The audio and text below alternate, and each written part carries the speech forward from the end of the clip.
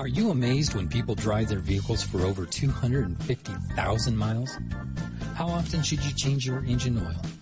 What techniques can improve your mileage? Would an expensive fuel injection cleaning improve your engine performance? This is Car Guy with Brett Beechler of Beechler's Vehicle Care and Repair. Find out how to substantially reduce your cost per mile and extend the longevity of your vehicles. Welcome to Car Guy with Brett Beechler on PeoriaLife.com. Hey, good morning, Central Illinois. It's the Car Guy on PeoriaLife.com. I'm Greg McCoy, your co-host, with the star of the show, Brett Beechler. Good morning, Greg. How you doing? Fantastic. Yourself? Good. You're looking good. Thank you. Been out in California, is that correct? Yes. Flew out there last week. Every year we belong to a 20 group type group. It's called Elite Worldwide, and there's actually 90 automotive shops involved in this, and they're throughout the country of the United States and about a half dozen from Canada. We've got a business coach. There's a gentleman that owns a company. We view it as an investment. Two things. When you're in the world of independent business and any business, if you're not reaching out to other, I would say smarter than you, but other intelligent business owners and wise business owners, you're not going to keep your tools sharp. You're not going to stay on the cutting edge of your industry, knowing what's on the horizon, what's coming up. So we really enjoy it. We've got a bunch of face-to-face meetings we do throughout the year. Actually, only 3, but about 6 online WebEx meetings. And then I've got a gentleman out of Toledo that he and I are really good friends, talk several times a week, just about business and philosophies and how to do things and how to get better at things. So, but really enjoy it. But I've got some tidbits from the meeting that I might want to share with some folks, and I view it as pretty valuable for people so they can kind of understand the big picture of what's going on in the automotive world and the oil world, I guess. So one of the ones I really hit on with folks when they walk in our door is our big philosophy when we're maintaining cars is to be able to, for the customer to keep the car as long as they possibly can. Our end goal, typically, we throw a number out there to folks, is 250,000 miles. The main reason for that is depreciation on the car and the tremendous hit that people take going from keeping a car 75,000 miles, which typically on a 20,000-mile car is about 9 cents a mile. If you're able to keep that 20,000-mile car 250,000 miles, it goes down to about 9 cents a mile. Tremendous change in that cost per operating mile of a vehicle. So what are those two costs again? So you've got if you keep a car 75,000 miles, a $20,000 car, it's around 23 cents a mile in depreciation.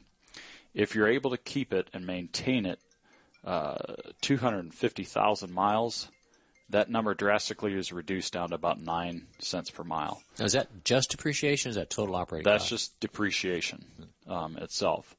Obviously, you have a little bit higher maintenance costs going the 250,000 miles versus the 75,000 miles, but it is pennies on the dollars when you compare the two. Hands down, you're much better off spending $50 to $100 a month on average in maintenance and repair costs on cars versus a $300 to $500 a month car payment. And that's really the philosophy we drive. It's not about the hourly rate at a shop. It is truly about how much the shop charges you to maintain that car per mile. That's what it boils down to. So one of the interesting pieces of advice or information out there was the average sale price of a vehicle in 2015 is up to $33,189. Now, I think the most people can agree that's a pretty substantial number. Is it a super high cost? Well, I mean, relative to 30 years ago, yeah, it's a pretty high cost. So the point being is once you invest that $33,189 or less, if you're out there buying a quality used car, just maintain and repair that car for as long as you possibly can so you can get the most out of your investment. So I think in your book you made a statement that the cheapest car is the one that's in your driveway. Absolutely right. It is rather inexpensive. You know, I've heard people, you know, even when the gas prices went up to $3 a gallon, I've heard people, well, I'm going to go out and unload my SUV and go, you know, that's worth $5,000 to $8,000, and I'm going to go buy a car that gets me 35 miles a gallon for $30,000. The numbers simply just didn't play out.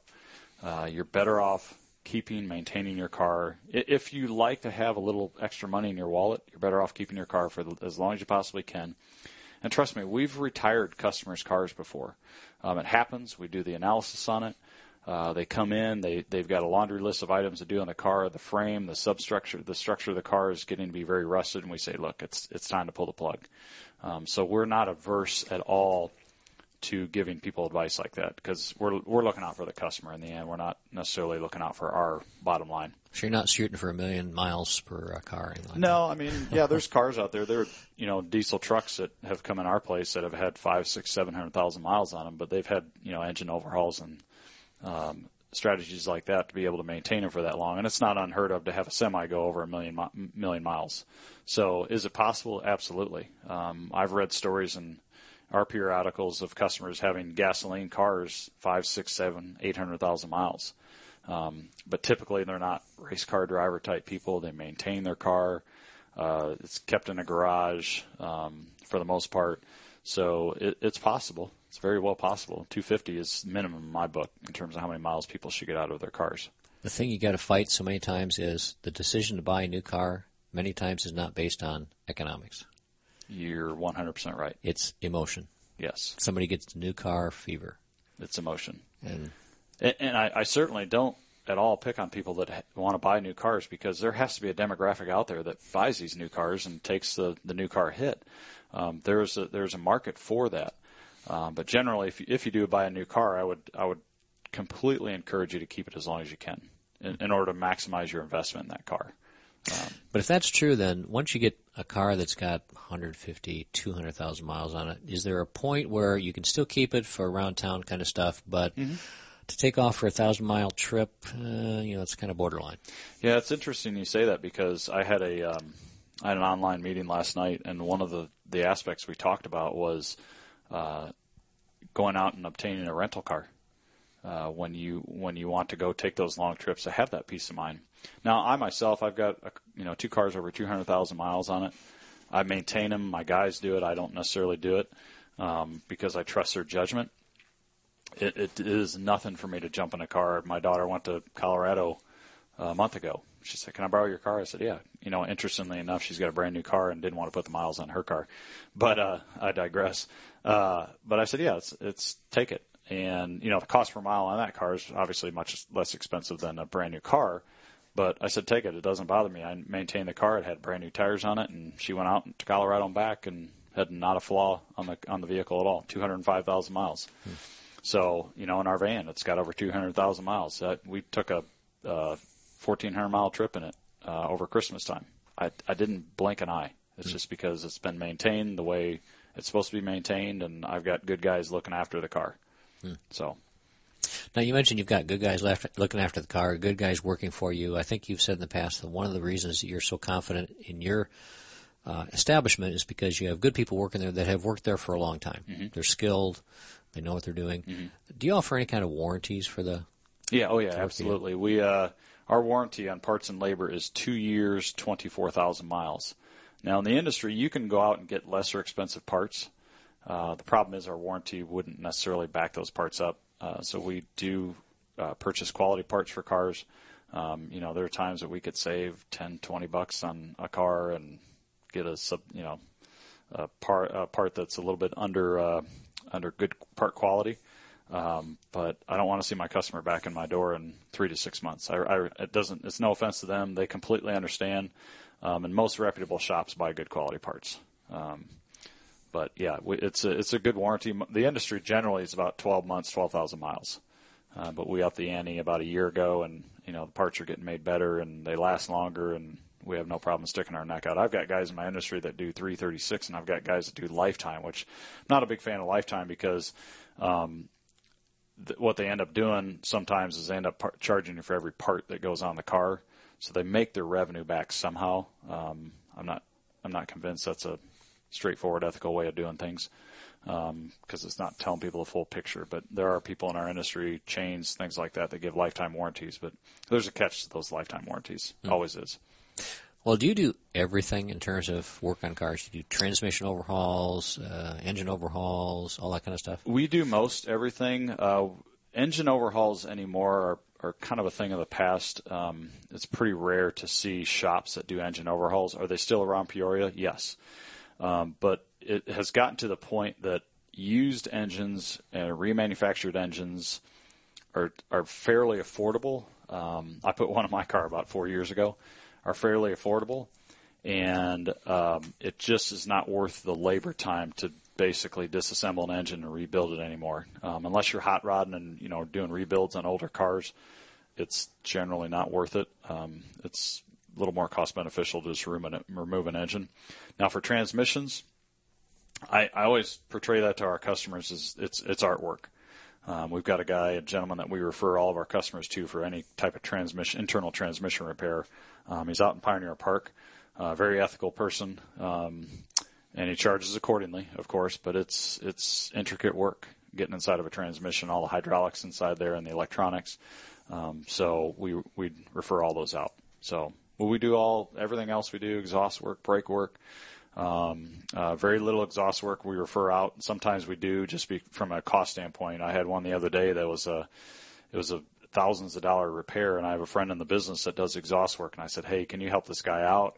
And he ended up saving him about $1,000 just because we had to buy the part from a manufacturer, and he was able to put a part on that he could install and build and install himself. So there was some advantage there. So I have no problem doing that. I always try to think, what would I want somebody doing for me? And ultimately, we're attempting to look out for people's investment and look out for their wallet. So, well, good deal. Now, you mentioned your people are good people. Mm-hmm. Is there a certification? We may have talked about this before, but I want to go through this again. There's a certification that you talked about in your book, the ASE certification. Mm-hmm. What is that? How do they get it? What does it mean? It's a nonprofit organization in the automotive industry. It stands for Automotive Service Excellence. Essentially what it is, it's an accreditation setting technicians apart from other technicians who don't have that accreditation. Is it mandatory in our industry, kind of like the medical industry? No, it is not mandatory. You don't have to have it. We view it as two benefits. One, the customer knows that, hey, these guys are a little bit different than other shops that don't have this accreditation. So it sets you apart. And then from a selfish standpoint, it sets us apart from a marketing perspective, that people know that this shop is different, and we can put up in our marquee that we have ASE techs, or all of our marketing that we publish out that we have ASE techs. So we actually have 5 active ASE technicians. And then I have 4 inactive ASE technicians. One, I'm not a technician at all. I'm ASE certified in the advisor realm. I've got Rick on my staff who's ASE certified in the mechanical realm, but he's one of my advisors. Very sharp individual. My dad's certified. And there's one other gentleman in the light duty arena that's certified. So. But it's a good accreditation. But again, it's not mandatory. It doesn't mean you're the greatest tech in the world because you have the accreditation. It's just a different. It's a set of testing is what they go through, online testing to get this accreditation. So is there continuing ed with that? There's research that goes into taking these tests.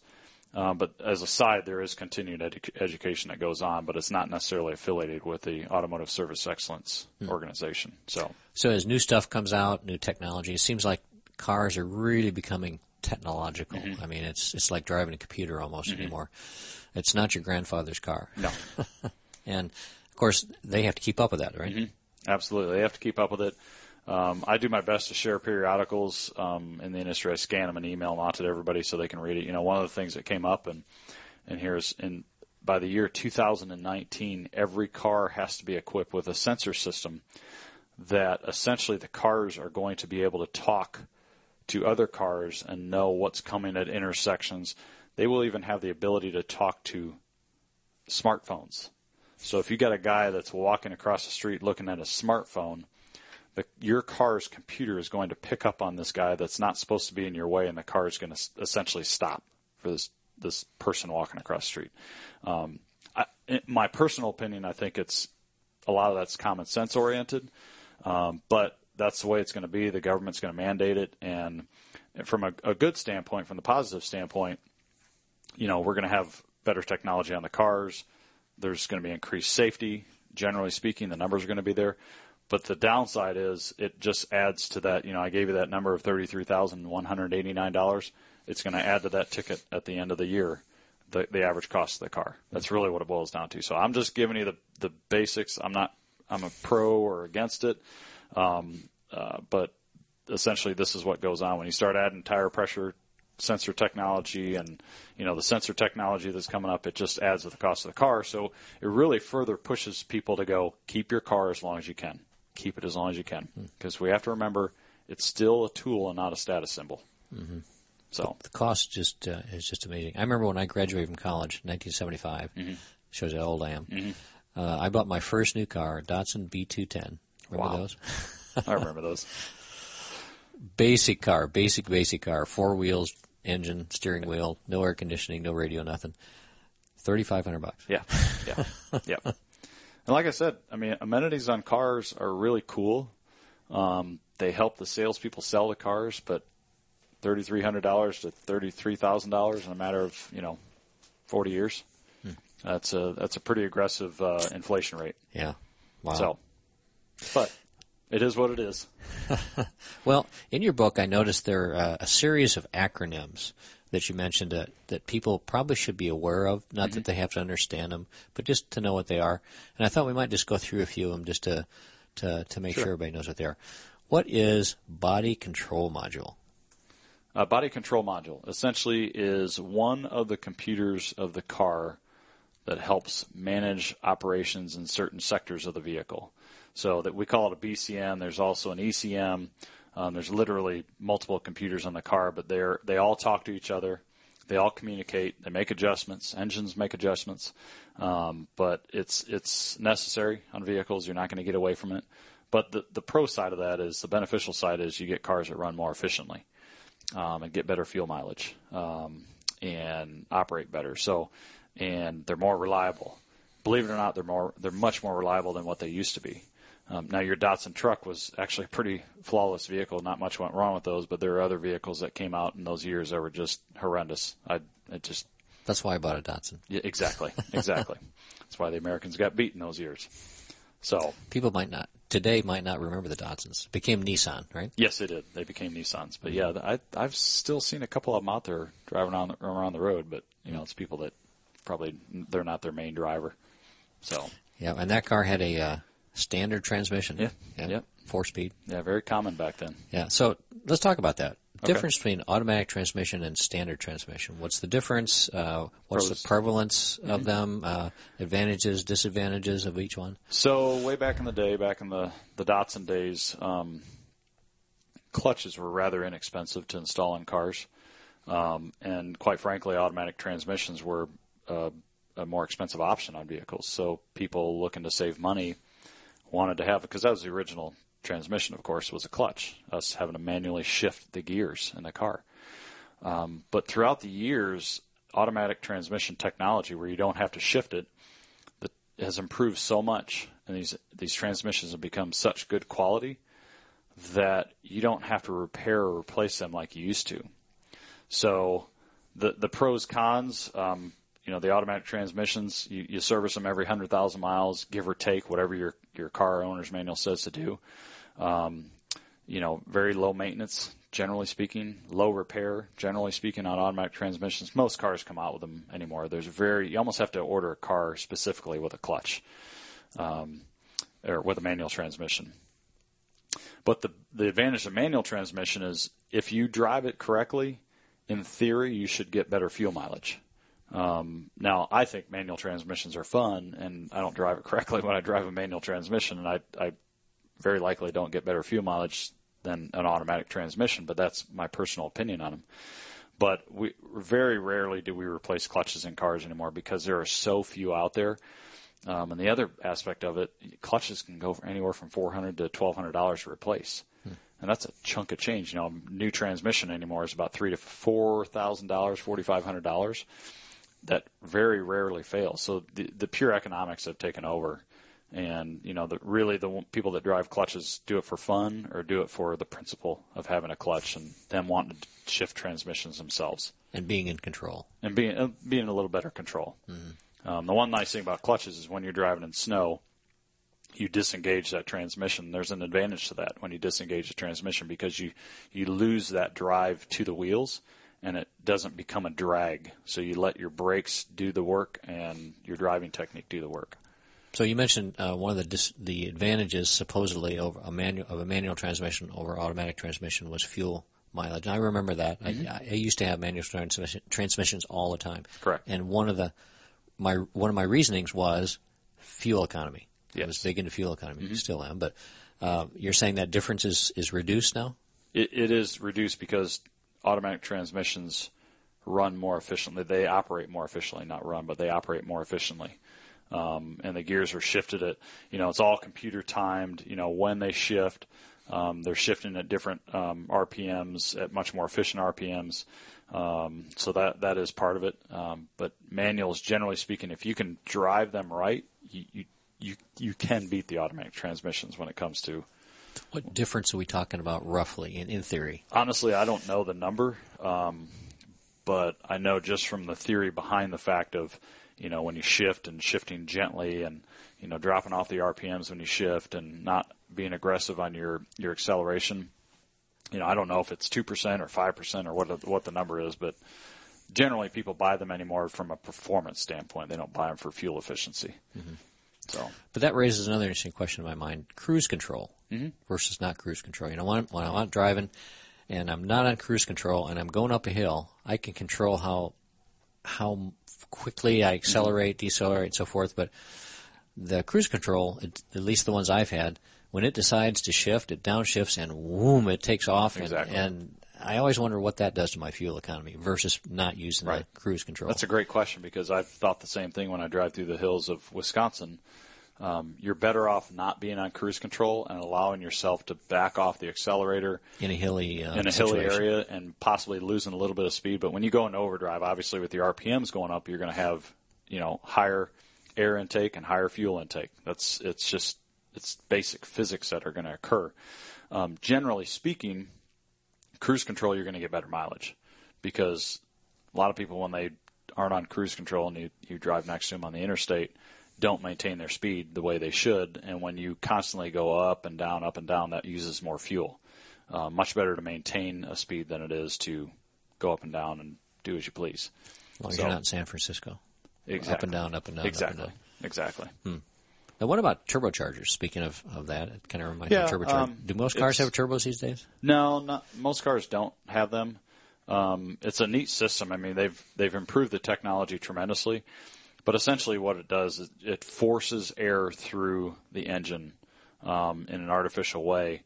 And essentially when you force air and fuel into the engine like that rather than using atmospheric pressure. It compresses the air? Yes, and you get better performance. And they're fun to drive, there's no doubt about it. But the turbos of the old were terrible because there's a lot of breakdowns that occurred on them. They were expensive when they broke down. But they definitely improved the technology on turbos, but very rare do you see them in cars anymore just because the 4 and 6 cylinders are producing such good horsepower out of them. You generally don't need to invest in the turbo in the vehicle. And I think turbo, and I'm going to knock on the men a little bit, is kind of a macho word in cars anyways, and that's really what sold the cars. So I'm not saying if you're a macho guy, if you have turbo, I'm just saying that's really what sells them. Isn't there a song, Macho, yeah. Man? Yeah, that's about turbos. There's another acronym in your book that's CSS, Cooling System Service. Yes. Most vehicles, the engineers of cars still require what they call cooling system services or cooling system exchanges. Essentially what goes on with the antifreeze, it's coolant, antifreeze, same terminology.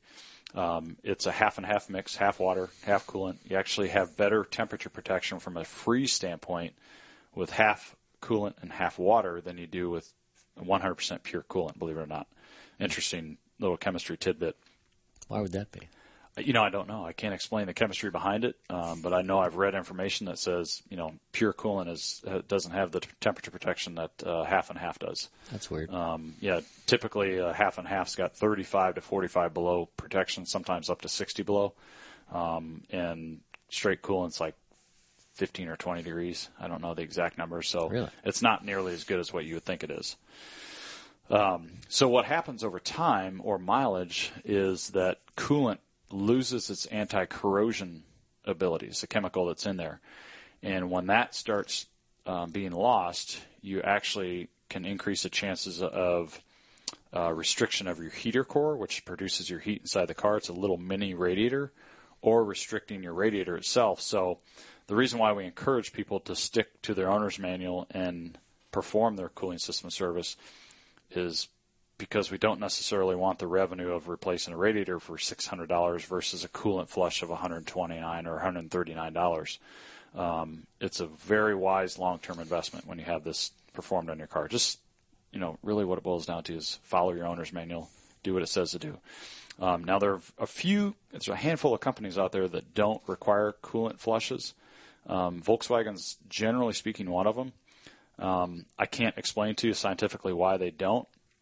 We adhere to it, and we see very few Volkswagens with radiator and heater core failures. So it's an interesting dynamic, but and it's just an anecdotal opinion from my little automotive shop that I see that you just see very few cooling system problems with Volkswagens, and they don't even flush them. So I don't know if their metal inside their system is a little different, or how they coat them, or if their coolant's any different. And I'm not giving a plug to Volkswagen. It's just different. But most cars want their coolant. Most engineers of vehicles want their coolant flushed out of them. So your client base probably is a mix between people that come to you all the time and people that just stop in once in a while. Mm-hmm. And I'm just curious to know, how often do you see people come in that have some problem that could have been avoided if they would have followed the owner's manual? It's pretty rare anymore because we really, really have enforced the education aspect of our customers and teaching them why they're doing things. And we're still trying to get better every day, of course. It's a daily quest to go, here's why you do this and here's why you do that. But it's really, really rare to see breakdowns and I can't sit there and go, there's very few times I can sit there and say, I told you so. Because our customers are taking it to heart to go, okay, I want to keep my car 250,000 miles. These guys are my advocate. They're my partner, and they're going to take me to 250 plus, and I won't have car payments. And do car dealers, service departments do that? I shouldn't ask that question. I would think they do. Obviously they have a different ulterior motive from the sales side because, part of their deal is they want to get people into new cars, of course. I'd probably do the same thing if I were in their position. No, you wouldn't. But I would hope they do. But I don't know. I know a lot of service advisors in the dealerships personally, but I don't know their philosophies. I've talked to a couple of them that, they have certain packages they sell, and some of them don't sell them just because they don't believe in them. But I think for the most part, dealerships are great people. They mean well. But I don't know their philosophy behind, are they seeking 250,000 miles? Mm-hmm. Right. All right, it's happened again. We have taken another half hour of car questions and car thoughts, so appreciate everybody spending some time with us. This has been The Car Guy on PeoriaLife.com. Thanks again, and we'll see you next week. Fantastic. Thanks, Greg. PeoriaLife.com